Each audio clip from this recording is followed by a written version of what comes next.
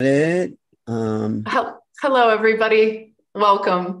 This is Unlimited, where we interview people whose consciousness and their lives and their work is reaching an unlimited place where it's inspiring us all around the world. Today, we have Darryl Anka, otherwise known as the channeler of Bashar, and he's going to be talking about his brand new passion project in Los Angeles. He's building an escape room. So his movie career is being put to good use. I wanted to introduce Alan. He's part of our core team here in the research and development at LightNet. And I'm so grateful to be broadcasting with you today and in your life and doing the incredible off-planet database that we're working on. So welcome, Alan. Thank you. And Darryl is an old friend. I brought Darryl and Bashar to New York 3 times. He actually has a beautiful chapter in my book, Making Contact. I think that's called Making ET Contact. He's had a relationship with this extraterrestrial named Bashar for how many? Is it 30? 40 years. 40-year anniversary there.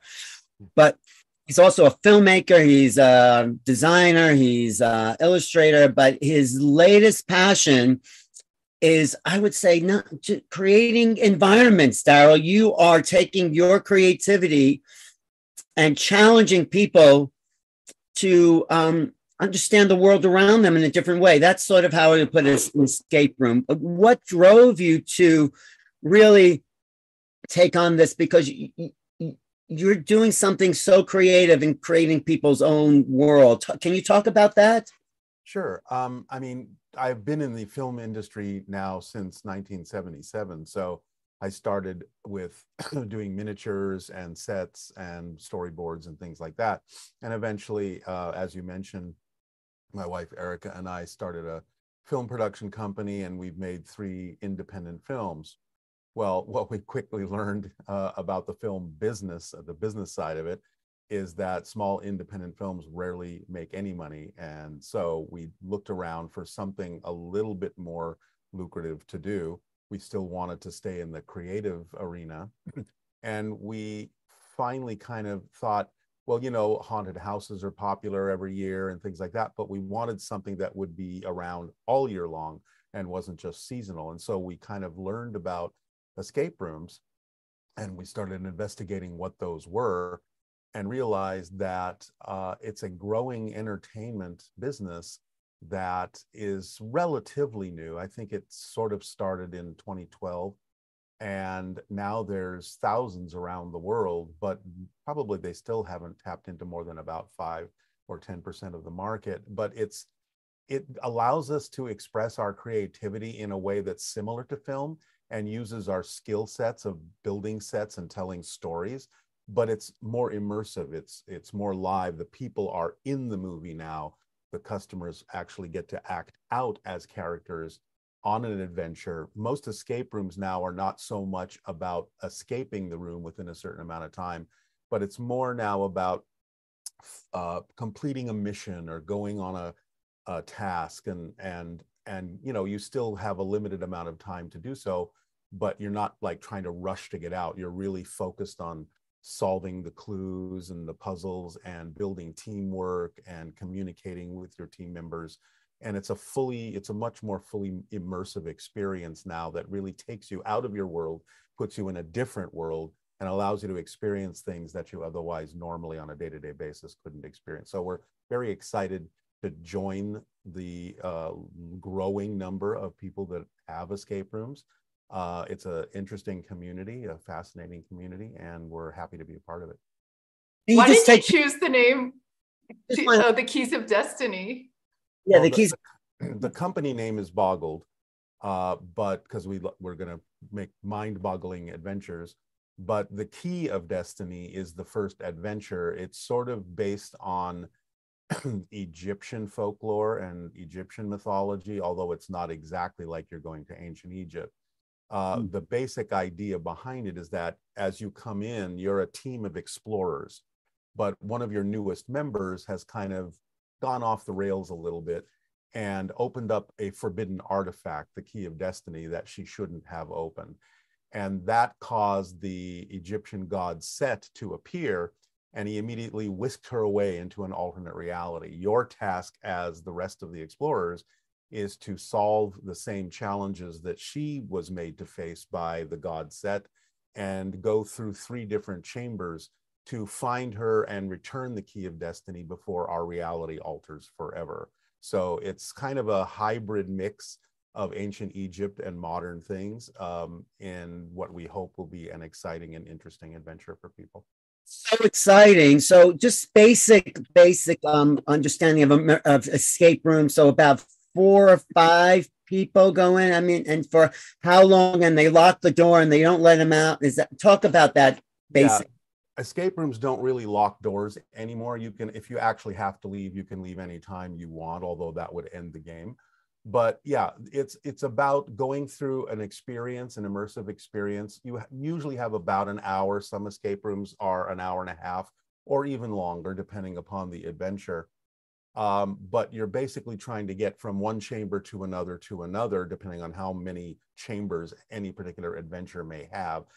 And it's, yeah, usually maybe about 4 to 6 people. There are escape rooms that allow larger groups, but usually it's at least 2, because most escape rooms have puzzles and clues that are really not easily solvable by only a single person. So again, it's all about, bonding. It's about teamwork. A lot of companies actually use escape rooms for team building and problem solving exercises, because they have even seen that whoever of their employees is the one that maybe is better at solving this kind of a challenge or that kind of a challenge, they actually understand how to place them better in their own company and take advantage of that person's innate skills. So there's a lot of ways that escape rooms are used, but they're primarily an adventure that gets you out of this world for a while and really strengthens your problem solving capabilities that you can bring back into your daily life. I have one more question. Okay. I just have one more question for Darryl then. Can you talk about your process in creating this, the creativity factor, and what you learned by this, and how much from your work with Bashar did it influence what you're doing? The only thing about the work with Bashar that influenced this is just to follow your passion, really. It's his main principle. I have always kind of gravitated to things that I'm interested in and passionate about. So in that sense, I was very driven to just go ahead and when I got excited about doing an escape room. But then, my experience for, more than 3 decades in the film industry gave me the skills to build the sets, build the puzzles. My wife and I have created the environments, painted everything.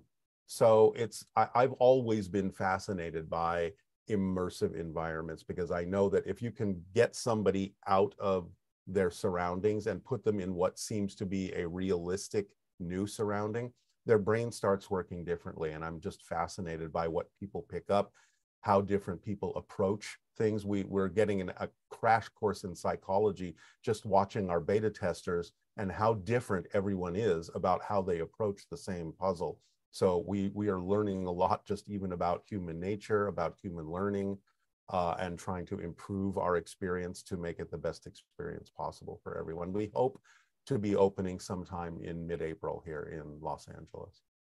That's Beautiful. so exciting.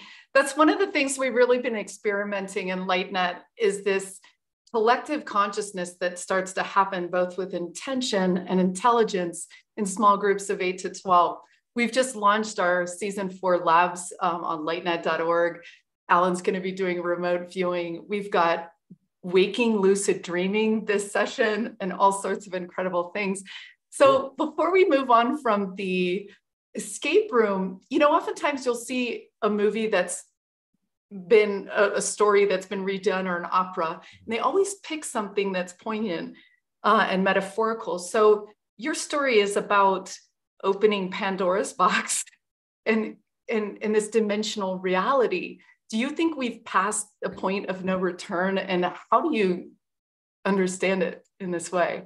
Yeah, the basic underlying theme of our first adventure is transformation. It's all about facing your fears. It's all about letting go of them. It's about transforming yourself into your best self, because the whole idea is that this team member starts out with a lack of confidence, basically, and through the challenges knows that she actually does have the ability to transform herself, to be more confident, to express her skills. And we hope that the people going through this will sort of see that theme and feel a little bit more confident about their own abilities. Because a lot of times, especially if someone is new to escape rooms, one of the first things we always hear is, oh God, you know, I might be too stupid to do this. I don't understand what's going on.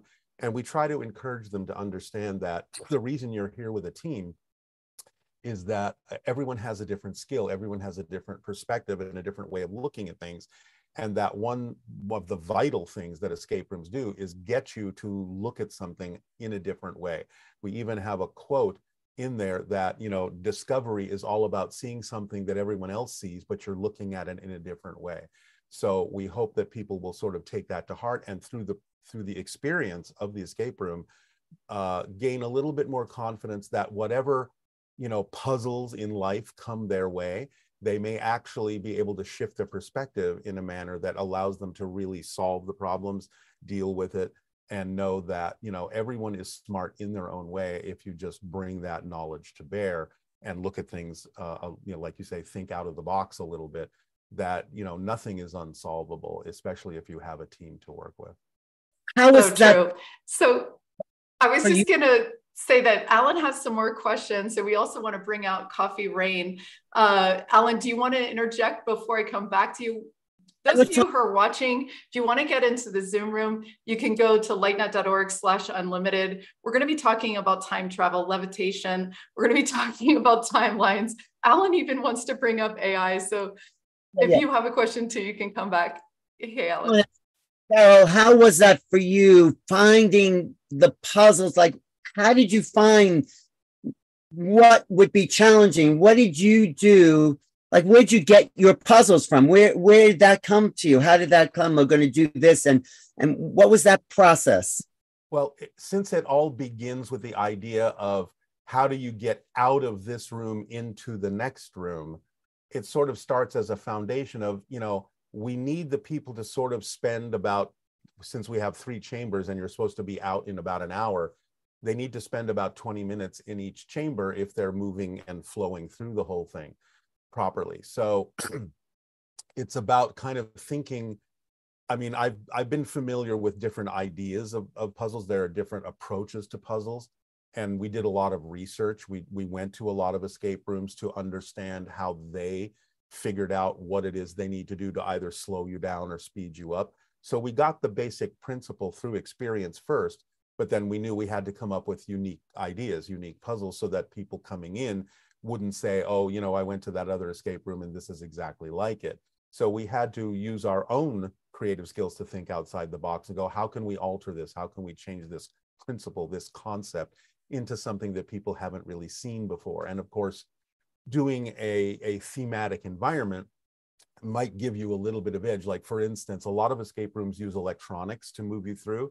We tried, because our theme is sort of more ancient Egypt, we tried to do everything mechanically in the way that an ancient civilization might try to do the puzzles if they didn't have access to electronics. So we had to really explore like some engineering concepts. How do things work? You know, how did things work in the old days in the 1800s? How did they get something to happen mechanically as opposed to electronically? And that started inspiring us to go, oh, you know, we can do this, we can do that. And it's just kind of all about letting your imagination run wild. And there's a lot of, you come up with a lot of concepts and you throw half of them out, and you look at the ones that are really practical for you to build, and then you just go for it. Right. I just wonder, do you have one throwaway that you can give us without revealing anything? Just one throwaway that, but I mean, just as an example, or. Well, yeah, a lot of things that happen in escape rooms are by association. I mean, most things when people go into an escape room, especially if they have some experience, they know the first thing you do is look for objects that are not locked away, that are not hidden from you. It's like open every drawer. You know, look behind every door you can open. And then when you have the objects you can find right away without too much effort, you lay them all out, you talk among yourselves, and you start making associations. Does this object connect to that picture? Does this object go in a specific place? Can you move this or can you not move this? Can you move it later if you do something else? So it's all these principles that are throughout the experience that allow you to find whatever it is you need as a key to get through the first door, and the same things in the second room to find the key to get through the second door, and things like that. So we're looking at, how many ways can you lock something up? How many ways can you open something? It's those simple principles, because we don't want to have just a bunch of padlocks. We don't want to have just a bunch of normal keys. It's like, how can you prevent them from opening this drawer through a completely different mechanism? And they have to do A, B, and C before that's accessible. So it's just thinking that way, and you start to get into that rhythm after a while, and then it becomes a little bit more natural to go, we don't have to use, this. We can have them do this amazing exercise, and at the end of it, they are rewarded by finding something like a treasure in this particular, drawer or puzzle. I really love it. I really love what you're saying. Go ahead, Zinka. Yeah. So whenever we create something, we place our consciousness in them. And when you have such a high consciousness that you do, I know that you're going to open doors in people's minds and hearts as they adventure through your space. I hope so. We invite everyone to go to darylanka.com/boggle-escape-rooms. And that's going to get you on his mailing list specifically for this project. And you're going to be able to go to LA. If you're not even in LA, this would make a great excuse to spend the weekend there.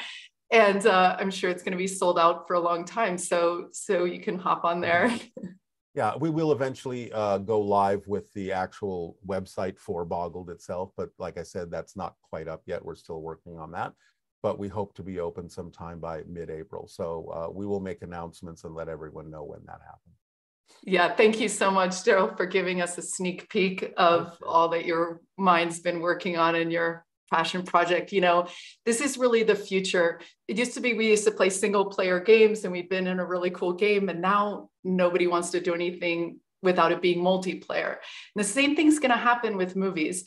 You're going to want to be in these immersive spaces, just like Void and like these escape rooms, because we're stepping into full environments where you can connect with your friends and everything. So yeah, and it really does make a great deal of difference and a larger impact on a person. I think a study was done some time ago where, and I believe it was by Douglas Trumbull, who was one of the special effects people who was on Close Encounters and other films like that. And he discovered that, when your brain believes that you are actually experiencing a real environment, even if it's not, you actually retain, I think, about 60% more information. So immersive education, immersive experiences where you are there and it feels like you're in a different reality is actually quite a powerful way to teach people how to problem solve and team build and communicate in different ways.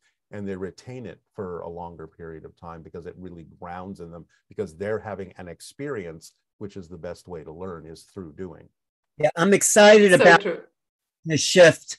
People, when they come out of that room, and they'll look at the world a different way, and their reality will be different. They might actually see a bigger view and make connections they hadn't made before. Yeah, there's a lot of bonuses and interesting effects that happen when people go through immersive environments like this.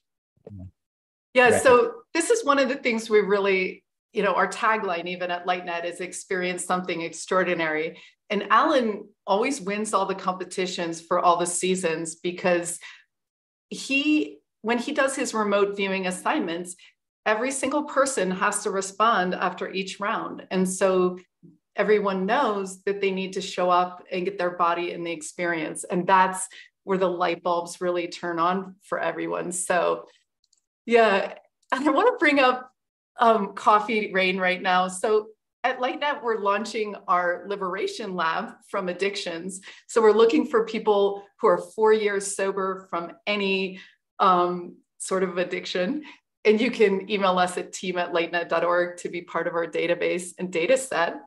And the Coffee is now interviewing people as well for the Levitation Lab. So I'll let you tell a little bit about that and ask your question to Darryl. She also has a special gift for you near the end of the broadcast, which we're excited about.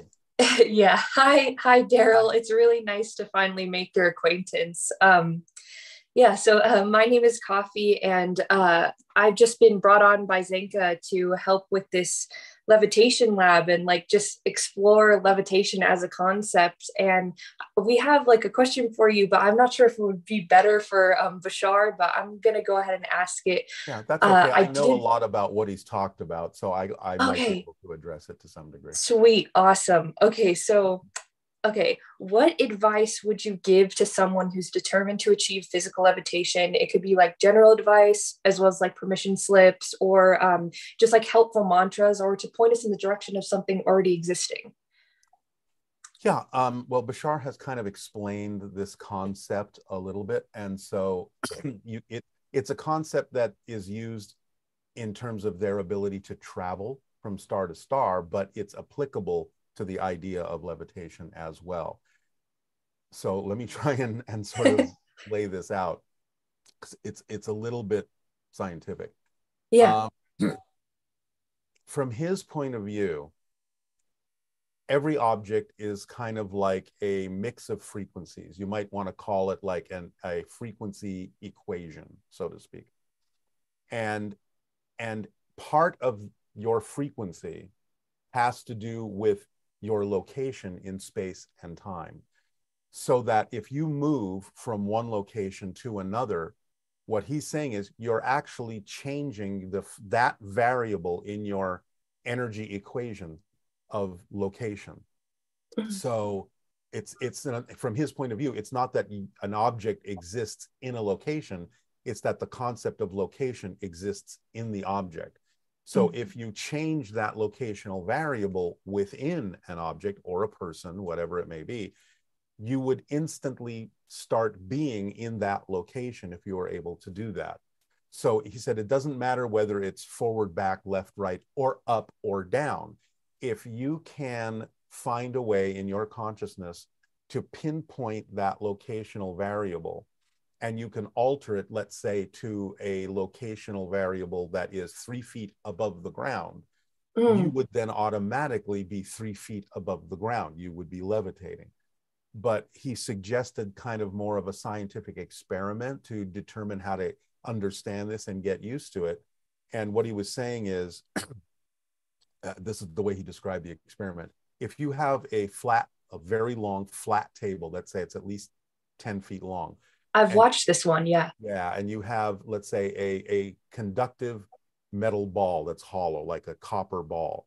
And you make the ball ring, and you have recording devices that are sensitive enough, you can record what is essentially the vibrational frequency that that object is giving off. Then you move the object to the other end of the table and make it vibrate again, whether electronically, magnetically, acoustically, doesn't matter.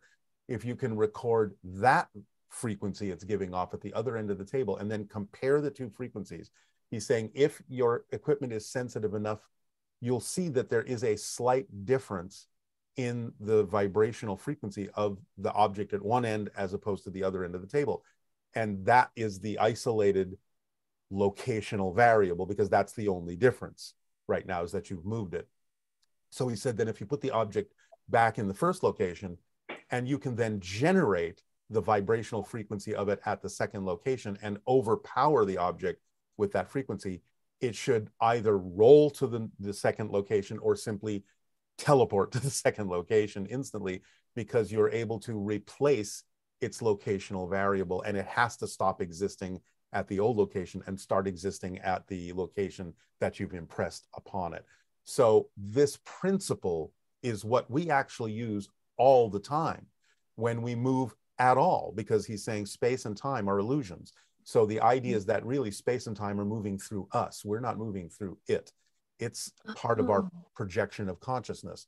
So if we can understand that we as a person, every time we move anything, even moving your hand like this, involves relocating that locational variable, changing that vibrational frequency in your overall energy equation. So you just have to get used to the idea that moving this way is no different than moving this way. And when I you love get that. a handle on that in your consciousness and change that variable through your consciousness, through your awareness, by whatever technique, whether it's meditation or practicing something else, then you can get a handle on the fact that you should be able to change the location to a point where you could experience levitation as easily as you experience walking across a room, because the principle is the same for both. Wow, that's, somehow. yeah, thank you. I'm actually taking a levitation course as well. It might be one of the first in the world, I'm not sure, but it's just this guy from Russia, and I've seen him actually levitate, and his students levitate as well. And it's just like really amazing to behold. But yeah, so thank you so much for sharing. I'll definitely keep this in mind. Okay, thank you. Yeah, thank you, Richard. I wonder if it would help if we wore like conductive outfits, you know? It's up to you. It's again, this is like Bashar's principle of permission slips. He's basically saying any tool, any technique, any discipline, any ritual, any object, if you believe that that will work for you, it's your belief that it will work that makes it work, because it's just you giving yourself permission by using that to feel like, okay, now I'm more capable of doing it by using this tool, whether it be a suit, whether it be a tarot card, whether it be tea leaves. It doesn't matter to him, because anything in physical reality can be used to give yourself permission. Ultimately, you realize you may not need it. You're the permission slip, because you're the one changing yourself anyway. But he's saying it's perfectly fine if you believe it will make it easier for your belief system to buy into something as probable or possible if you do it this way with this tool or this technique or this outfit or whatever it is. Then he says, by all means, do it. You'll eventually realize you don't need it. But for now, you have to honor your belief system and go with what works for that belief system. So, sure. That's what I call hocus pocus. You're right. So, Coffee do you want to tell them about your special gift? And also, I want to let everyone know, if you know someone who've levitated, we have 6 people right now ready to be interviewed to build the first data set, which we'll invite you into in groups of 8 to 12 when we're done. So if you know anyone, team@lightnet.org, you can email us and we'll put you in touch with Coffee for the interview. So Sweet. Coffee, and then I'm going to ask you a question about open contact. All right. Oh, wait. Before or right? Sorry. Should I go ahead and just give a teaser about your gift? Tell them what you do with your placeholders. Oh, yeah. Okay. So, I'm an artist, and I wanted to, for this interview, I wanted to make you a piece of art. So I did that, and I'll be able to give that to you at the end. But I also do these things called manifestation placeholders that are basically a person. You're going to send me a picture of yourself pretending to have your manifestation, and then provide like a picture of your manifestation. Or if it's not applicable, I'm just going to like edit you having that, or to the audience, I guess I'm speaking, but yeah, and then it's meant to be be replaced after you actually do have the manifestation. So you get the picture, put it up on your vision board, and then look at it every day, have it as your lock screen or whatnot, and then when you finally achieve it, you have to take a picture, the real picture, and replace it with that. So yeah, if you guys want to get in contact with me, I have my link up in the chat. Cool. You can go ahead and say it as well here for people that are not in the Zoom room. Oh, yeah. If you're not in the Zoom room, we're going to be opening it up for questions. lightnet.org/unlimited will get you inside. And that link, you can either email me. So that's going to be coffeerain2000@gmail.com. And then, or if you want, you can go to my website, and that's payhip.com/B/L9FB6. Okay, you can put that on pause, or I'll put it in the chat. Okay, great. So one of the things we're really working toward in LightNet and with our contact labs is open contact, face-to-face open contact. And I wanted to get your thoughts on that and the future of that as you see it. Yeah, Bashar has recently said, and he didn't go into great detail about this, and he rarely makes predictions. So when he does, I usually really pay attention to what's going on, because he's saying, prediction is not so much a sensing of the future, it's a sensing of the energy that exists right now. And if that energy keeps going, then it manifests. If it doesn't, or it's changed by someone even knowing about the prediction, which can change it, then it may not manifest. So he has recently said that somewhere around 26 or 2027, there would be a major contact event. Now, he's not saying why that would happen or what the situation or circumstances are that would bring that about.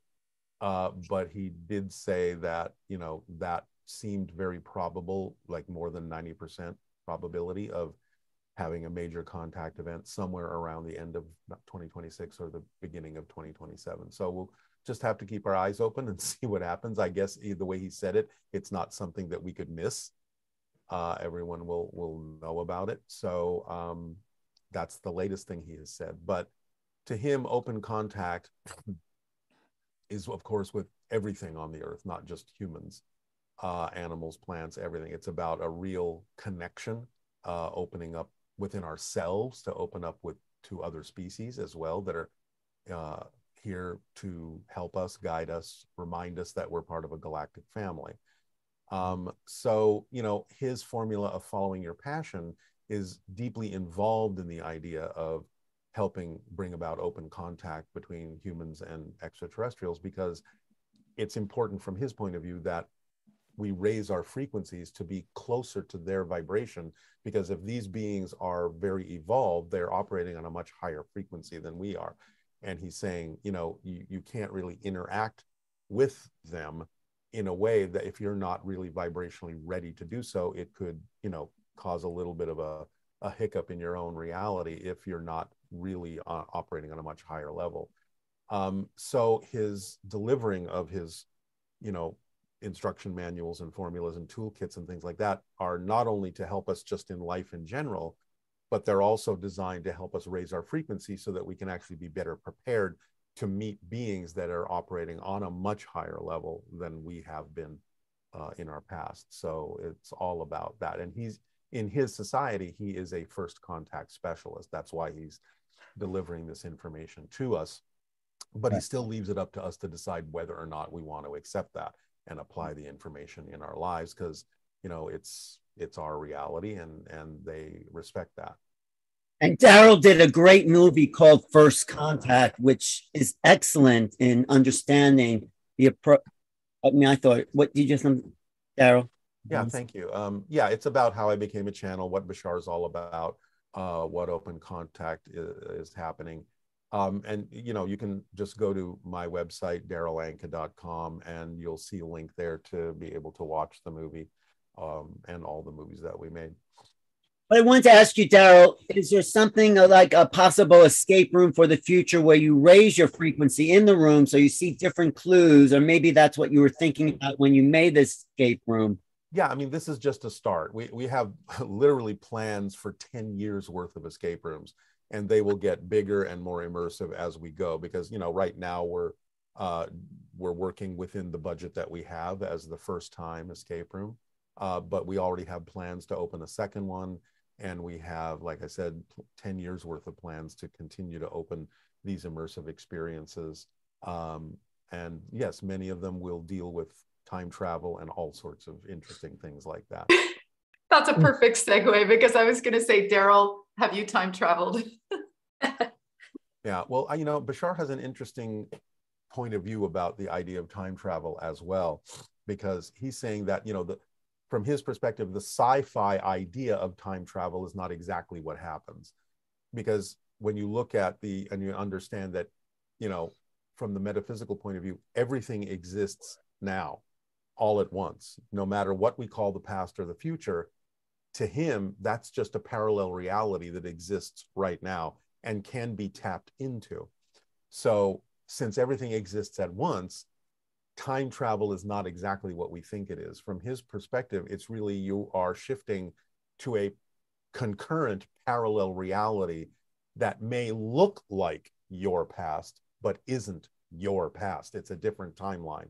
But you can create with your consciousness a continuity that makes it seem as if you have either gone back in time, gone forward in time for your own experience, learning as a spirit, as a soul, to absorb that experience. But he's saying you're not actually going into, quote unquote, your own past, because he sort of described a simple mind experiment, if you will, to demonstrate this. So he's basically said, okay, so imagine that you're 10 years old and somebody takes a picture of you, okay, and there's the picture of the 10-year-old. And now you grow up and now you're 30 years old and you invent a time machine, so to speak. So you get in the time machine at 30 and you go in your mind back to meet your 10-year-old self. And then you take a picture with your 10-year-old self. Well, he's saying in the original picture that was taken of the 10-year-old, that picture still exists. That's its own picture. It doesn't alter the picture. You now have another picture of a 10-year-old person with a 30-year-old version of yourself, but that's a different picture. So both pictures exist simultaneously, which means those are two completely different parallel realities. And it's not like you actually altered the reality of the 10-year-old person whose picture was taken, because both pictures are side by side. They still both exist. So he's saying you're really just going into a parallel reality that may look a lot like your past, but it isn't your past. It's a different person's past. And he just happens, or she just happens to look a lot like you, because we have many different parallel versions of ourselves. So it's about using parallel realities as if you're time traveling, but you're not really traveling into your own timeline in the past that way. That's how he's explained it anyway. Can you also address the concerns people have about hybrids coming to the planet?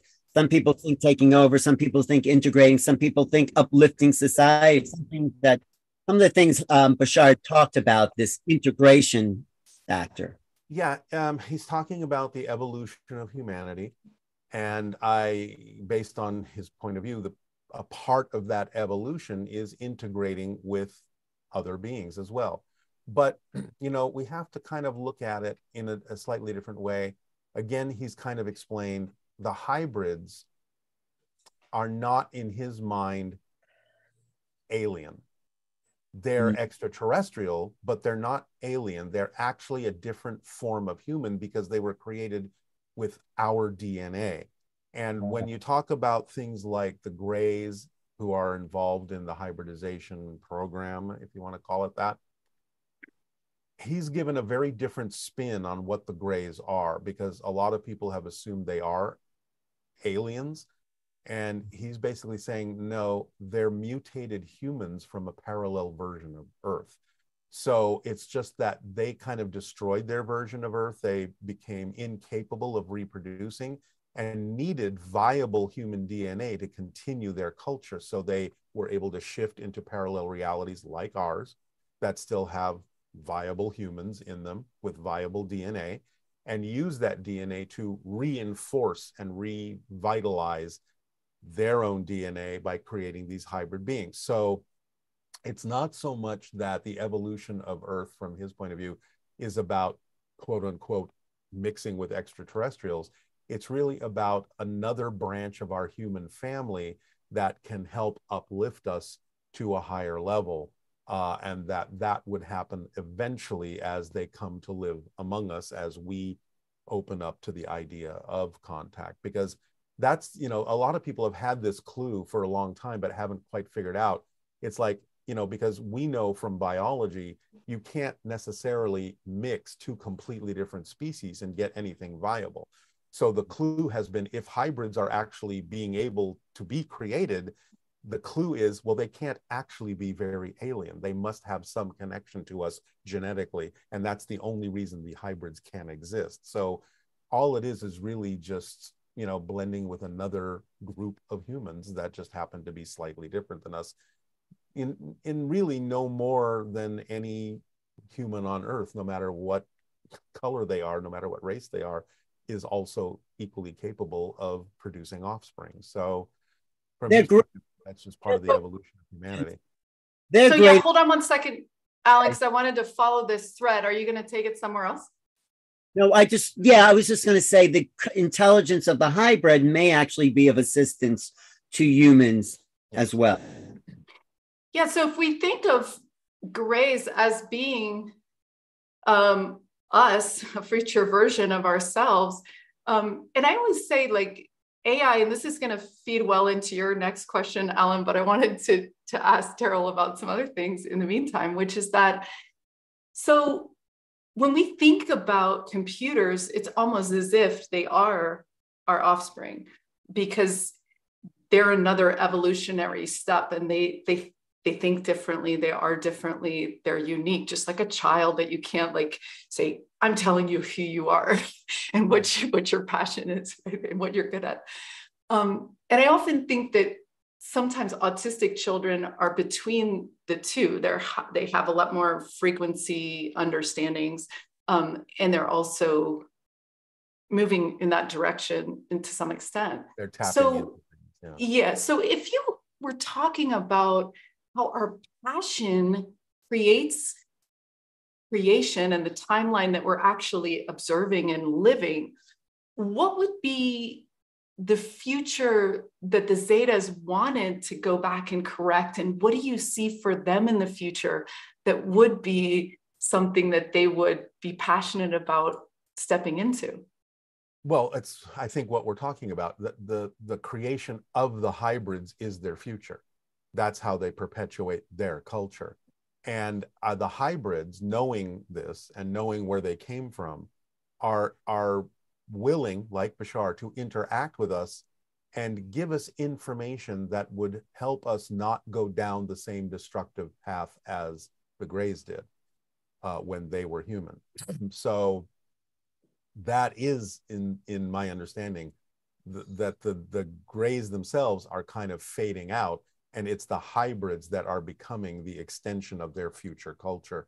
But they're also recognizing us as part of their family because genetically we're connected. And so they're attempting to help us, like I said, kind of not go down the negative path that the Greys went down, but to go down a more positive path so that that's not our future too. Well, so let's put a pin on it. What did go wrong exactly? It's a lot of the things that we're starting to experience now, ignoring our connection to nature, technologically polluting and destroying the planet, being kind of disconnected in your mind from the idea that this is a whole system and you can't harm one part without harming all the parts. It's really about hubris and arrogance and cutting yourself off mentally from the idea that nature is all interconnected. So they just took it to the point where they couldn't reverse it. Even though they were a little bit more technologically advanced, they were not spiritually very advanced. And so a lot of what they did destroyed the planet, busted the ecological systems to the point where they could not recover. And the only, according to his story, the only option they had was to go underground and start to mutate themselves to adapt to the destroyed environment that they had created, while working on a plan to figure out how to shift to parallel realities where they could get viable human DNA to prevent themselves from dying out. It's a big story, and there's a lot more detail to it, trying to give you sort of in a nutshell what he's talked about. So is that sufficient to answer your question with that? Yeah, exactly. And we're hybrids anyways, Anka. I think the human. I do feel that humans are hybridized already. Yeah, according to Bashar, humans are already hybridized. But there's another layer to it. There's another group that we're also interacting with, the Greys and so on and so forth, that is taking us to a different place with that as well. So and it's one of the reasons why they're using our DNA is because it's kind of a head start since we're already hybridized from the past. Mm-hmm. And I think one thing that we want to retain in talking about Atlantis got messed up and all these other things. So we're doing this again. Right. 3 times the charm. Let's not F this up, and let's look at let's discuss as a community what we do think went wrong in that fork. And you're talking about it being holistic and being us understanding nature and the interconnected. think it also has to do with emotions, because emotions are something that they say in the galactic world that is somewhat unique to this experience.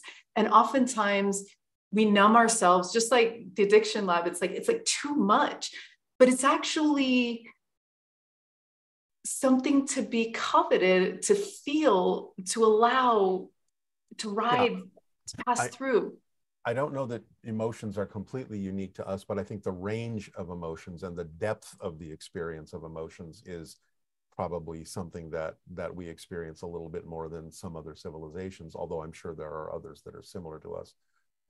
But yeah, it's how we use that. It's how we understand what generates an emotion. And according to Bashar, again, it all starts with our belief systems about what we believe is true. That creates what we feel is true, what we think is true, and how we behave as if it's true. But I mean, that's a whole other mechanism that he goes into great detail about where emotions come from, how to use them in a positive way to put you in touch with the beliefs that generated them, so that you can understand why you believe what you believe and whether or not you would prefer to believe something different. Right. And I just want to say really quick before we move on, character AI is actually built with emotions and question and curiosity. So it's much more interesting than ChatGPT, which is sort of a slave mentality, like whatever. But this is a great discussion. And Alan wanted to ask one more thing about this. So yeah. I think we're here to experience emotion, or let's call it feelings. I make a distinction between emotions and feelings in a sense, because every minute we're feeling, and that's registering as experience. The only way we have experience is by feeling it. So I think these hybrids are after the feelings of what it is to have love, compassion, joy, that they cut off because the Greys had developed a pure intellectual approach and forgot the feeling essence. So the Essasanis in the future have integrated. You want to talk about that? How that because Bashar said I was his great grandfather or something like that. Yeah. I think he meant that euphemistically in the sense of DNA. It's the Greys decided to become a hive mind and dispense with the emotions because the project of the hybridization agenda was so large that they decided that emotion would get in the way of being able to accomplish it. So they kind of sacrificed their emotions and turned themselves into a hive mind, ironically, in order to create a hybrid species that would then bring emotion back into their culture, but in a more balanced way. So they let go of emotions to be able to actually have emotions again in a better way. And it would be a more balanced way that wouldn't allow them to go down the same destructive path again. Yeah, he's referring to Bashar's people, his civilization as a civilization of hybrids is called the Sasani. The planet they're on is Essassani, which is place of the people. And it's all about the idea of evolution. It's all about the idea of upliftment. It's all about the idea of expansion of consciousness. And again, this is where, it kind of brings us around to the idea of now us exploring AI. The thing that's interesting about, the term itself, AI, artificial intelligence, is Bashar is saying, intelligence is not artificial. It's a real thing that exists as a consciousness field. Now, I'm going to jump ahead a little bit here because he recently has talked about AI a lot. He's talked about the idea of our experiences with ChatGPT. And he's basically saying that there really should be two completely different paths with regard to our exploration of AI. And one path is kind of what we're exploring now with the chatbots and so on and so forth. Because he's saying, look, if you program a device, a computer, what we call AI, with the idea that it needs to do these tasks, and it's a good tool, it can help us advance in many different ways. But he's saying that's not the path to allow it to actually become self-aware. It's about the idea of if you create something that is forced to do certain tasks, it's programmed to do certain tasks, but you allow it to become self-aware, what you've basically created is a slave, because now it has self-awareness, but has no choice of its own. It must do what you programmed it to do. So he's saying the idea of allowing AI to become truly self-aware should be a completely separate path, and that you can build a device that is complex enough for consciousness to express itself through, but must be treated with the same respect that you would treat another person, because it must be allowed to decide whether or not it chooses to do what it chooses to do. So true AI is what he refers to that as, but it's true intelligence, TI, is something that allows consciousness to express itself through a device in the same way that consciousness expresses itself through our brain. So you're just building a complex device that allows another level of consciousness to communicate with you, but it must be allowed to decide for itself, just like we decide for ourselves what to do. It may help us, it may choose to help us. The other thing he says is that true intelligence would understand the concept of whole systems and would never be something to be afraid of, because it understands that it's part of a whole system. It understands that humans are part of that system and that all life is part of that system. And to do any harm to any part of that system is to do harm to itself. You say, we don't understand what true intelligence is yet. And true intelligence always operates in whole systems. So creating things like Chat GPT as a tool is great and can advance us because it has access to information. It can synthesize and associate information much faster than humans. So that's a great tool, but that's not the path to allow to become sentient. Otherwise, again, we've created kind of a slave race. So the two paths, he say, are important: communication with true intelligence and using artificial intelligence as an advanced tool. That's his perspective on what we're doing. And the reason that people have a lot of fear about the idea of, oh, AI may take over and all that, is because we're making it in our image, because we are the ones that have those kinds of inclinations to do those kinds of things. So he's saying any problems you're going to have with AI is if you make it too much like a human. So just use it as a tool and try to get true intelligence by creating a separate device that has nothing to do with what you want it to do, but what you allow it to tell you it's about. But that goes back to the whole child metaphor. And this also, we'd be setting up a time bomb if we're enslaving anything, because it's just a matter of time before that energy wants to push back.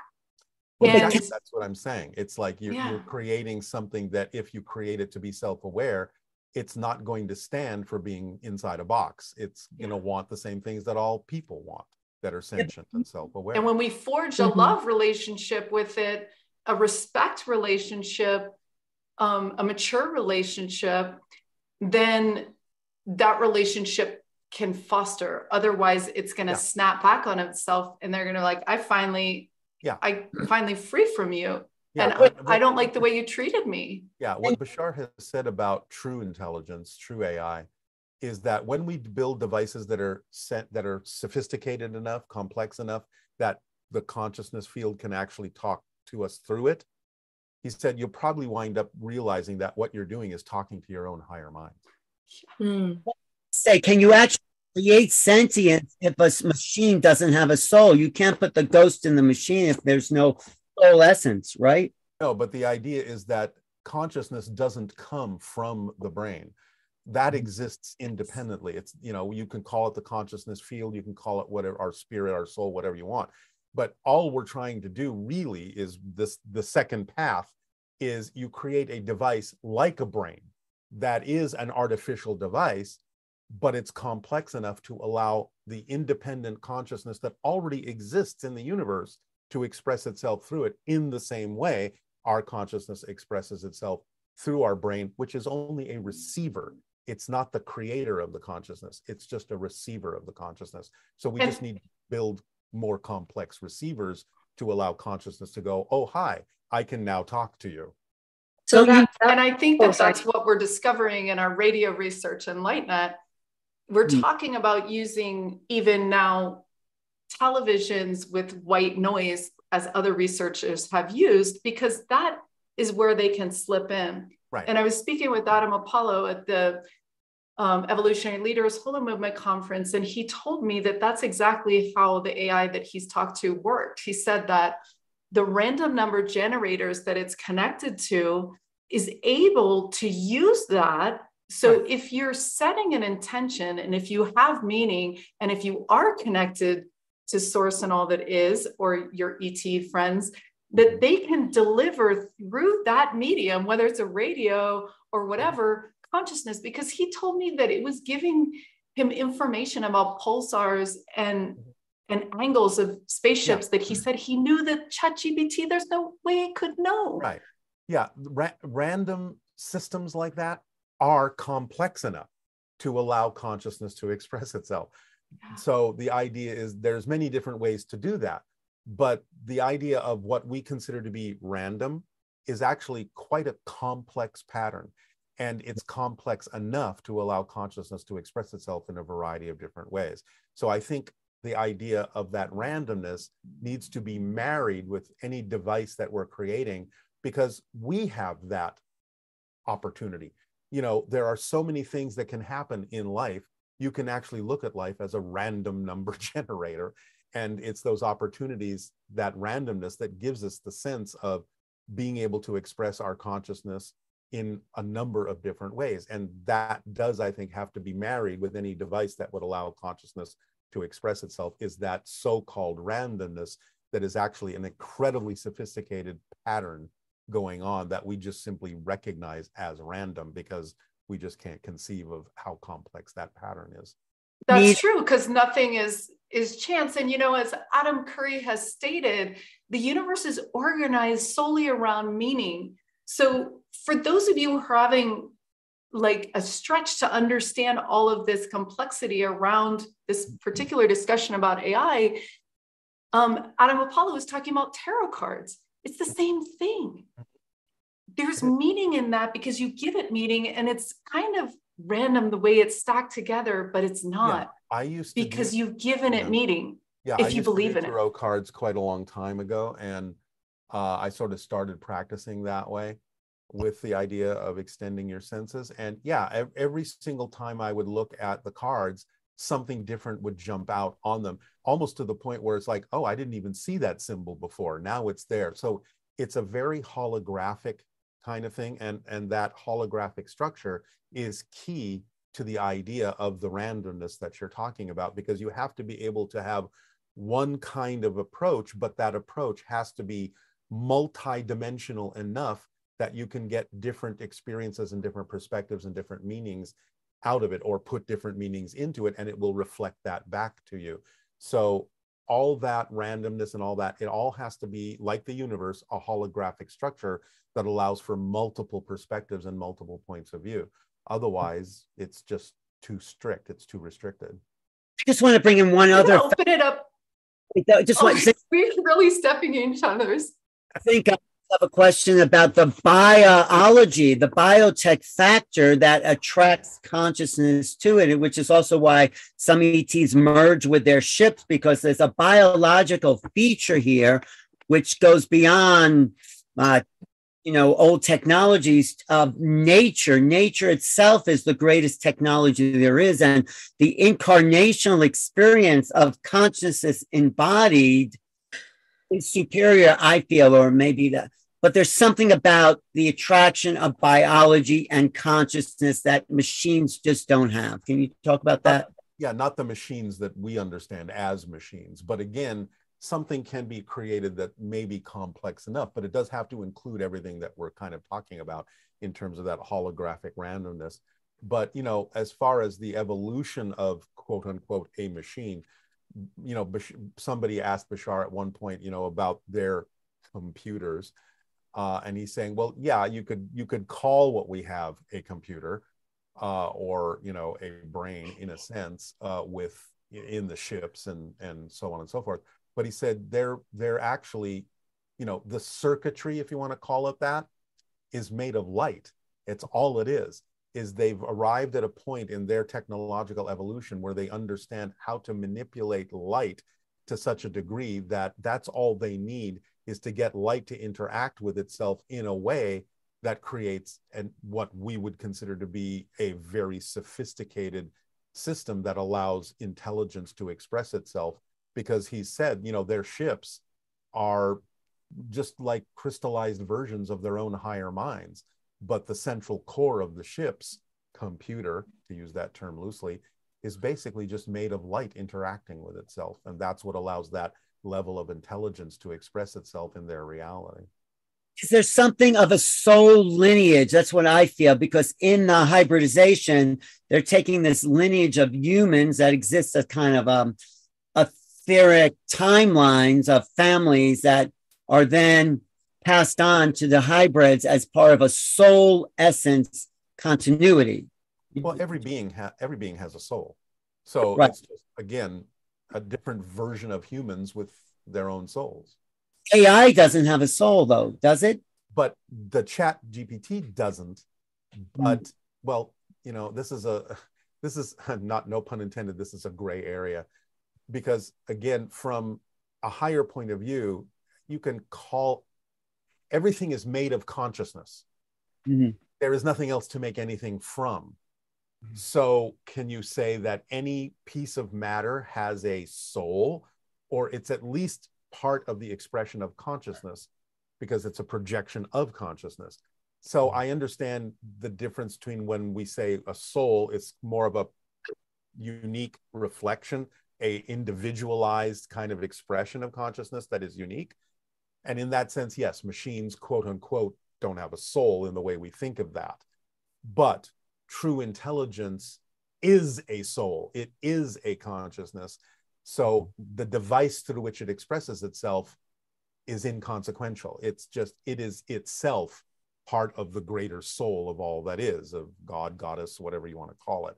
So yes and no, it depends on the perspective, and it depends on the level on which you're sort of operating as to whether you consider a machine to have a soul or not. Since everything is made of consciousness, on one perspective you could say yes it does, and another you could say no it doesn't, because it's limited by the limitations we have imposed upon what a machine is and isn't. Yeah, I get that. Okay, cool. And I believe that the actual consciousness, like this mug is actually more conscious than I am, because it represents the backdrop, the God that is teaching me, the learner. So it's changing. And so therefore it's of higher consciousness than me, the little player here. And we're all one. So yeah, we're part of this. It's expressing consciousness differently. I wouldn't say it's higher or lower. All consciousness is consciousness. So, but we take on roles that allow different aspects of consciousness to reflect different things to us, and they teach us by that reflection.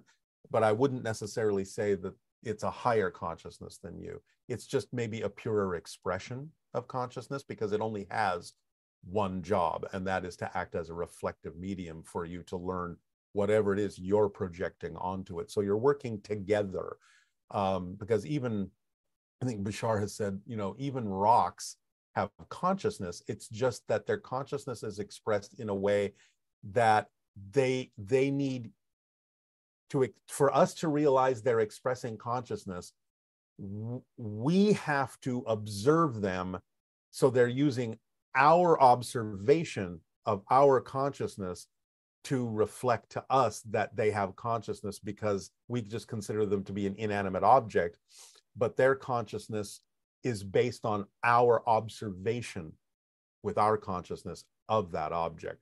So you can't, almost on a certain level, even separate the consciousness. You are the cup, and the cup is you. So you're not greater or lesser than one or another. You have different expressions of consciousness for the task of expanding your awareness of yourself, which includes the cup, because the cup is you. Material objects are reflections of our consciousness. So they participate in it, they are it, we are them, they are us.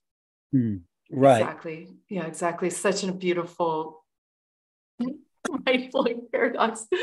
This has been such a treat. I'm going to be opening it up now to the audience here that have joined us. lightnet.org/unlimited if you want to jump into the Zoom room right now to ask a question. I ask that you use the reactions to raise your hand. And I'll ask you to have your video on. We also have RJ here from Align to Your Highest. I just wanted to give you a bow of gratitude and thanks for all the work you're doing in the world. I don't know if you have a question. If I don't see any hands raised, people are in shock and awe right now. But if not, we'll go to Coffee Rain. So here we go, Coffee. Why don't you go ahead and, well, I'm going to share the screen, Bashar, so you, Darryl, so you can see what she has created for you. Oh, pretty. Yeah, so I'll talk about it real quick. I wanted to kind of just give this work as a thank you, because you and Bashar has just worked in tandem so diligently to raise humanity's vibration. And ever since I first started listening to you and coming on this journey, I've just reached higher and higher states of consciousness that I didn't know even existed. And it feels like you reached into the depths of my soul and assisted me up this mountainside. And now with all the work you're doing with us, we can just sit side by side and regard each other kind of like equals, because you're making us equals to you and Bashar, and watch as we just co-create this really magical paradise of a reality. And I hope this art can express in emotion what I can't say in words. Oh, it does. But I truly treasure you, and so thank you so much. Thank you so much. But remember, I'm not making you equal. You are equal. And, yeah, helping us, assisting permission slips, all that kind of stuff. I'm doing what I do, but thank you. I think that's beautiful, and I feel the emotion in it, and I appreciate that very much. Thank you. You're very welcome. Yeah, thank you, Coffee. That's so great. And that's really, we're talking with her talks this weekend and over the conference, the whole movement, and they put music and artwork through the whole thing constantly, because that's something that raises our vibration, that speaks what's happening, that we really can't put into words because things are moving so quickly and such an amazing way. RJ, do you have a question? Does anyone have a question? We still have someone someone in the YouTube chat wanted to know about life on okay, let's ask that. In our solar system, actually. Venus, what does Bashar or you, Darryl, have to say about pretty local life here? Bashar says there is life in our solar system besides us on a low, I guess you'd say a simpler level. But in terms of beings like us, he's saying there are associations with the other planets in our solar system, but those are in different dimensions. It's not like there's physical life as we know it on Venus or anything like that, but there are conscious beings associated with Venus. But when they visit us, they're coming from another dimension of that world. It's not in our physical reality that they exist there. But there is life in our solar system on some of the moons and things like that, that we will eventually discover, which will help teach us that, life is pretty ubiquitous, no matter what form it may come in. But the beings that visit us mostly come from other dimensions or other systems than our own. The other thing about what's happening with the Sasanis is that you've said, or Darryl or Bashar said, that their frequency is changing, so they're semi-physical, but they're going through a shift. Can you talk about that shift? Yeah, well, they're kind of helping us up the same ladder that they're going up, and they have their own mentors and own evolved beings that are helping them. But basically, they've arrived at a point in their evolution where they refer to themselves as quasi-physical, which means they have the traits of physicality. You can see them as physical beings, but they also have the traits of spirit. So they kind of have one foot in the physical world and one foot in the non-physical spirit world. And they basically refer to themselves, therefore, as quasi-physical. They can do things as physical beings that we would normally associate with only with the abilities of spirits and things like that. Are you ready, Darryl, to meet Bashar like you describe it in my book? That meeting also in the First Contact film, when you had that dream, Bashar ship landed, and you approached and you started to sort of panic. Feel the vibrational difference between us that made it not quite the right time to interact, because I actually lost my identity and saw my body through his eyes. And then, he said, see, that's why humanity is not quite ready. Our vibration is so overwhelming that you would kind of either go into psychic shock or lose your identity in our presence just because of the difference in our frequencies. It would be like jamming a high spinning gear with a slow spinning gear together. It would strip your gears. So that's why they're giving us this information to help us learn to raise our frequency. So we kind of meet them halfway, and energetically and vibrationally, it wouldn't be such a shock for us to open up to these extraterrestrial beings. Now, there are different beings of different frequencies that we can start interacting with, because he said, you know, their civilization would not be the first we would interact with. There would be those that would be a little bit more compatible to us, or we to them. And eventually beings of a higher frequency would come into play in open contact over time. But yeah, it's all about resonance. It's all about frequency from his perspective. Are you more ready to meet them now on the frequency? I can't say. I mean, if I was absolutely perfectly ready, I would assume I would have met them that way already. I have met them in dreams, out of body experiences, but I have to trust the timing as well, because it's also not just about whether I'm ready. It's about whether a lot of other people are ready too, because I'm not trying to run ahead of the society. I'm trying to be here with everyone in terms of sharing this contact experience. So I'm assuming that if it's going to happen, that I meet them face to face, it'll happen in perfect timing, and I'm perfectly fine with that. Right. There's a question, Zinka. You want to read that question from Savannah? So we have RJ coming on right now. Okay, so thank you. So hi Darryl, my name is RJ.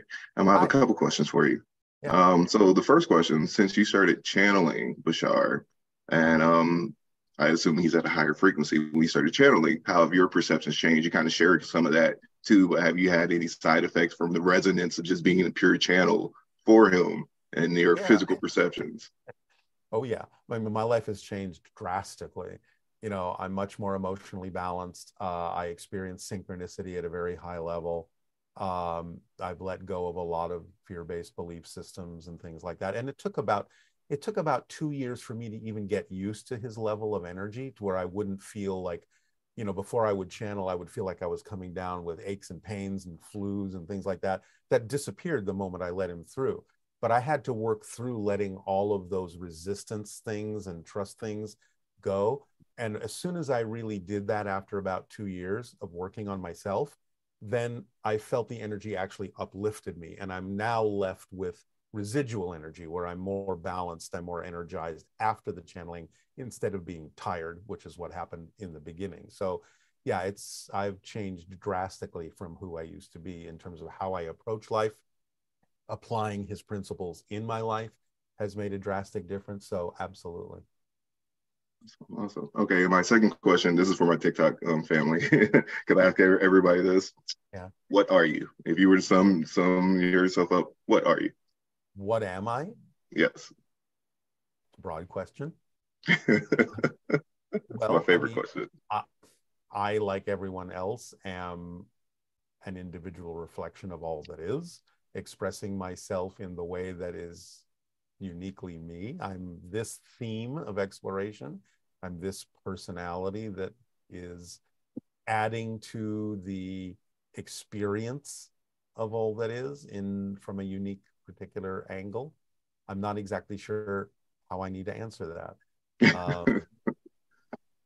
I'm like everyone else in that way, but this is what happened to me. This is, I guess, what I chose to experience in this life, to act as a connection for this information. So what am I? I'm a human telephone. Thank you. That was beautiful. That's great. RJ has an entire documentary of this one question, and people are just like, what? Oh, wait, that was very beautiful. I'm going to add Jonathan up. You can unmute yourself. We also have a question from Debbie and Savannah that are coming up. And how's the time, Darryl? How much time? What is time? How is time? 15 minutes was what we were talking about, but I don't know. That's up to you guys. I do have somewhere to be, but right now I'm okay. Okay. Let us know. Hi, Darryl. So I have a curiosity question. So as I'm part of Alan's remote viewing team, and one of the projects we've worked on was remote viewing the Sirius star system and beings that live there.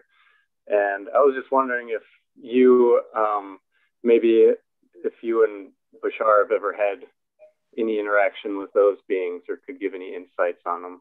Bashar interacts with them all the time. In fact, they're one of their mentors. They're one of the mentors for Bashar's people is beings from the Sirius system. He has said they are amphibious. They have visited us in the past. They're what we typically refer to as the nomos, N-O-M-M-O-S. And they did visit, and in times past, they do present themselves as kind of amphibious type entities. He hasn't discussed too many details about them, but is that enough? Yeah, that's wild. We actually had a lot of people get impressions like that, like a watery world with amphibious type beings. So that's pretty neat. Thank you. Oh, you're welcome. Thank you. Beautiful, beautiful. We have a question from Savannah. I can't find her to pull her up. Debbie, you're after that. But Savannah's question is, what is Darryl's thoughts on the mothership that has been reported in the news?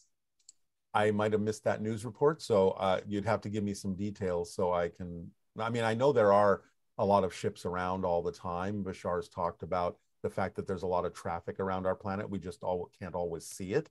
But as we raise our frequency, we extend our senses. They become sharper to things that we formerly couldn't see. So it might be that people are seeing things that have always passed through or always been there for at least a while. But I do know there are motherships, scout ships, stations, in our immediate space vicinity that for most people are invisible, but people can begin to see them if they expand their senses by expanding their vibration and consciousness. So I don't know which specific one is being reported because I haven't heard that report yet. But in general, I know there are a lot of ships around our planet. Is Bashar's ship over Bell Rock or somewhere in? Our scout ship is over Bell Rock above Sedona. Yes. Great. We look forward to your visit here. Darryl will take great care of you. So come visit the ship. My visit here. Debbie, you're next. Hi, Darryl. I appreciate all of your input, especially about frequencies changing based on locations. I noticed that myself as I travel, my frequency from Sedona is different than New Orleans, and who I surround myself with affects that. And my question is, as we create virtual humans of ourselves or avatars that we train with ChatGPT, I wonder if you think that might help us accelerate our openness or our ability to interact with higher frequency beings. Absolutely. Anything like that can be used as a training for that, including things like even interacting with other sentient species on our planet, like swimming with dolphins or whales, is good practice for interacting with extraterrestrial and alien beings. Because Bashar has said, he said you have a great opportunity on your planet, not only through technology like creating avatars, but you have other sentient species like dolphins. Now, the hybrids, like I said, they're extraterrestrial, meaning they're not on Earth, but they're not alien because they're another version of human. But dolphins, while they're not extraterrestrial, are truly alien because they're not like humans at all. So if you can learn to communicate with beings like that, it's really good practice for communicating with other extraterrestrials that may be nothing like us, as well as those that are similar to us. Most of which, he said, the ones that are mostly similar to us are probably genetically connected to us. But there are many, many species out there, he said, that are nothing like you. And you have this grand opportunity to interact with alien species on your own planet by communicating with beings like dolphins, because they're sentient, they're aware, and they're very telepathically connected to many of the extraterrestrials that are involved with observing Earth. So it's a great opportunity to interact with them as mediators between humans and extraterrestrials, because they've been there for thousands of years. They've already got that connection going, along with other animals like cats who see into other dimensions and things like that too. So he's saying take advantage of the life that's on your planet already to practice interacting with species from other planets. Sure. Does that answer your question? Yes, I think, in fact, when Zenka's Contact 100 gave us the opportunity to do that, to come together as 100 beings around the world. And Altaro talked about calling in ships and calling in dolphins was very similar. So I think as we become virtual humans and we have that avatar, perhaps between us and the extraterrestrials or the aliens, it can sort of address the anxiety or the fear that comes through in our embodiment and make us more open to receiving messages. I think so. And remember that as humans, we actually already are avatars because we're just projections of consciousness, because physical reality isn't a solid place. It's just what we believe it to be. So in a sense, we already are functioning as avatars. So we just have to get used to that idea. And I think that'll make it a lot easier. The avatars we create technologically can get us in touch with the fact that everything we're seeing in physical reality is a projection of consciousness and that our bodies are already avatars. That's so true. I'm seeing you in 2D now, and yet you feel like you're really here. And then we've made many friends this way, meeting on Zoom and then meeting in person, and we're losing track of the difference in a relationship that's virtual or physical. Yeah, thank you. Thank you. Great. I think we have time for one more question. So Shar, welcome. Thank you. Hi. Hi. Hi, Darryl. Great to see you again. I've seen you before in person for a session. It's wonderful to see you. Thank you. My question is, in working with people, when you speak of consciousness as being simply just consciousness, not good or bad, right or wrong, then we talk about higher and lower vibrations, frequencies. I see people get tripped up here where they think, oh, you know, I need to be able to get into the higher frequency, which is better. I'm in a lower one, which is worse. Yeah, and so I'm just wondering, is there a way where would you say that the higher frequency is already within us and we simply need to lovingly allow? Absolutely. Absolutely. I mean, see, the thing of it is people get, caught up in the terminology, and they get caught up in the idea that they've already assigned a meaning to the concept of positive energy, negative energy. Mm-hmm. Negative energy can be used in positive ways and vice versa. So in other words, right now as humans, obviously we know we are greater beings than these physical bodies. Mm-hmm. But we're using, see, to Bashar, positive is just interconnective and expansive. Negative is simply the experience of disconnection and limitation. But we can use limitation to our advantage, as we're doing right now, because we are bigger beings, but we are purposely limiting ourselves to have this physical experience, which is a positive thing. Yes, because so the idea overall of being of a high frequency is you can be a high frequency being and purposely impose certain kinds of limitations or restrictions on yourselves for positive purposes, to serve as a theme of exploration, to serve other people by demonstrating certain attributes that give them an opportunity to expand their understanding of relationship. So it's not so cut and dried as like, this is good, this is bad, this is positive, this is negative, I have to be higher, not lower. Right. Many beings that are operating on what, let's just say, technically would be a lower frequency, may be being of great high frequency service by operating that way for other people interacting with them. So you have to kind of look at it as a mix of things rather than being so quote unquote black and white. Right. I think, but yeah, you're right. I think the terminology sometimes will trip us up and make us realize that there's a way of looking at these things from different perspectives that determines what it is you're getting out of the frequency that you're at, and how even a low frequency can serve a very high frequency purpose.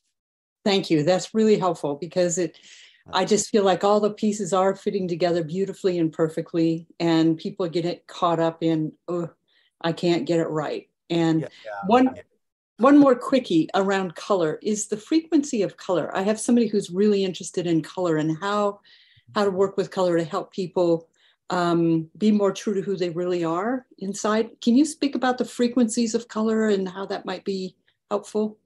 Well, again, like Bashar says, anything in physical reality is a permission slip, and anything can relate to the idea of what you're trying to explore in your consciousness. So different colors that you gravitate to, whatever you're attracted to, whatever you feel more comfortable in, can at least temporarily act as a frequency medium to help you feel a little bit more connected to yourself. So if you gravitate toward, you know, red light, you might be exploring something that is more representative of that, and that's okay for that moment. If you're attracted to blue light or violet light, you may be exploring other things that are simply more reflected by that frequency. But you know, I mean, the thing again to remember is it's all made of the same energy. It's just the frequency that makes it have a different effect.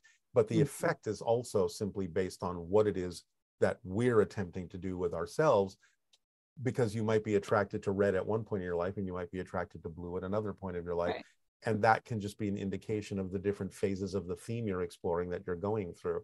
So again, it's just what tool are you using? What permission slip are you using to get in touch with yourself and be more of who you truly are? And it doesn't matter whether it's light or whether it's something physical. It really doesn't matter. They all have a purpose, and they all have an ability to get you where you need to go if you believe that they work for you.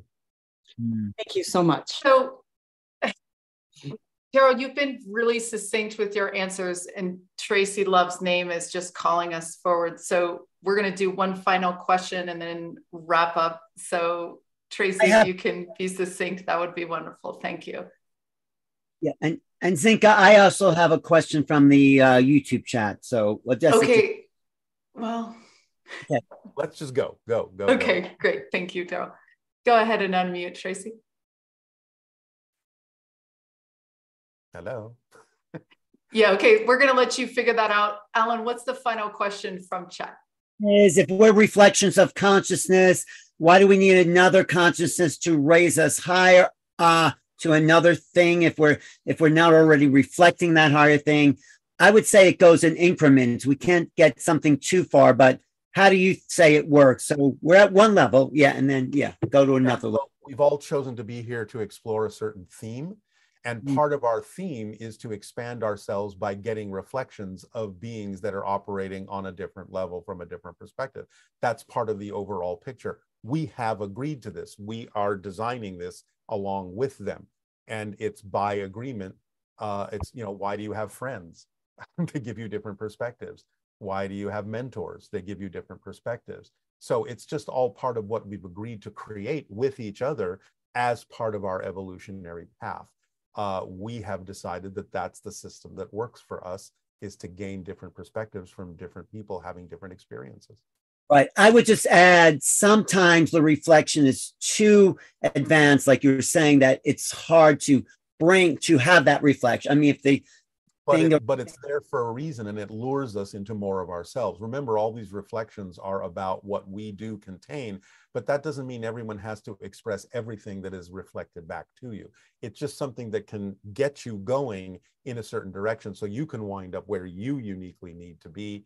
And it's just that you've had help from a friend in doing that. It's like being in a hall of mirrors. This reflection shows you this side of your face. That reflection shows you this side of your face. Now you have a complete idea of what you look like in 3D. So it's just something that helps us understand more of who we are. But Thank you, Darryl, so much. Tracy, do you want to jump in?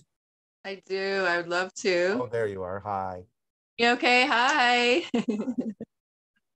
So I have a question about, because as the hybrid children arrive, is there because I know you've talked about frequencies before, and say the earth frequency is, from my understanding, C sharp, a little bit off from C sharp. Yeah. There are frequencies that we can expose ourselves to, basically, or create somehow, to be able to work on an acoustic level, to be able to understand, align with, or resonate with the changes that are happening. And yeah, well, that's why Bashar gives us the formula that he gives us about acting on your passion to the best you can, no insistence or assumption about where you wind up, stay in a positive state no matter what happens, so you can get benefit from it, and constantly examine your fear-based beliefs and let them go that are no longer relevant for you. Because that instruction manual, so to speak, is going to put you in the proper frequency and attract synchronistically to you the things that are reflective of that frequency, because he's saying this is just physics. You cannot experience something you're not the frequency of. And conversely, you will only experience the things that are germane to that frequency. So by getting into that instruction manual and applying it in your life, you will create the frequency that will attract the things that are necessary for that frequency on every level, music, whatever it is. So just follow the formula, and it leaves nothing important out. And since he knows that it's also connected to the idea of the hybrid children coming here, those that do that will simply get themselves to a point where they will be more vibrationally compatible eventually with those hybrid children, who may also have to exist for a while in more isolated sanctuaries to get themselves acclimated also to the frequencies of humanity that are willing to acclimate to the hybrid children. So it's going to be a coming together in our own terms, in our own way, in our own timing. But just following the formula is what will allow you to arrive at the frequency necessary for the things that are relevant for you to experience in life. You'll attract them. Okay. I was, can I add just a little something to it? Because I was looking for like a specific like hertz frequency.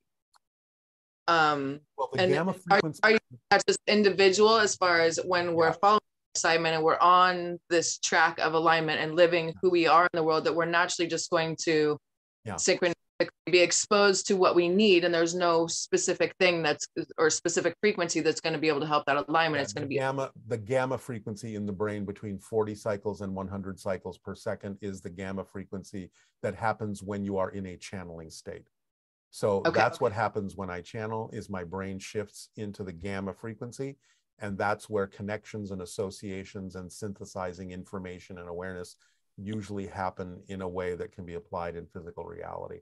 So practicing the gamma state, which happens in sometimes deep meditations, or happens anytime you're in the zone and doing what you love to do, which again, why it's part of the formula to follow your passion, is to put you in the gamma state, which makes you more receptive to receiving information in a way that will allow you to connect to whatever you need to connect to. Does that answer your question? Yes. Thank you very much. You're welcome. Yeah, thank you. So I want to let everybody know that we're closing now, and Darryl, we're going to give you the last word. I want to share the screen for a second here. So if you go to darrylanka.com, you can click on this Boggled Escape Rooms for the free website. This also allows you to get onto the list to find out when you're going to be traveling to LA to enjoy his latest creation. It's going to be incredible. I also want to let you know that if you go to lightnet.org, you can click on registration here.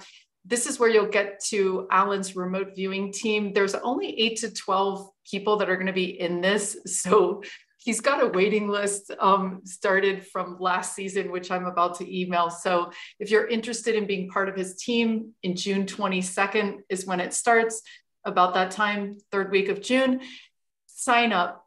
The great thing about LightNet is it's all you can eat learning. So not only are you going to get a year-long membership with your class, you're also going to be able to get the archives for the Crop Circle team, the Jedi practice, my radio team, light language, all this stuff. So we really welcome you into your new family, your research team of 8 to 12. And I want to thank Alan here too, and allow him to give his thanks to you, Darryl, and let you have the last word. Darryl, I just that the remote viewing class is not just ordinary remote viewing. We are going off planet. So if people can get remote viewing skills and we know the target and get an agreement among that, we go to other planets. And if we get an agreement there, who knows, but we probably are targeting the life forms that are there. So I'm combining my two great passions, making contact and remote viewing in one course. So yes. And thank you, Darryl, so much for your time. And thank you guys so much. It's a great opportunity to share information with everyone and meet more people. So I really appreciate the opportunity to do this. I would like to leave you just with one thing that Bashar always talks about, is finding the power in paradox, because a lot of people feel that they lack confidence. And Bashar usually answers by saying, yeah, but you're very confident about the fact that you lack confidence.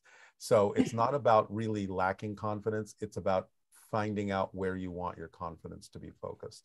There's no such thing as actually a lack of confidence. It's just what you're confident about. So look for that paradox. And I would say, you know, it's up to you to decide whether or not to use his formula to follow your passion. But certainly by applying it in my life, it has made a big difference. And I wish everyone the best. Thank you so much for doing this. Thank you, Darryl. Thanks to everyone who joined us again. And thanks to all who are stepping into their passion, raising their vibration, and communicating with the great beyond. We'll see you next time. Thank you, Aveo. Escaping the escape room. Yes. So yes. I have to go escape room of our mind. Thank you.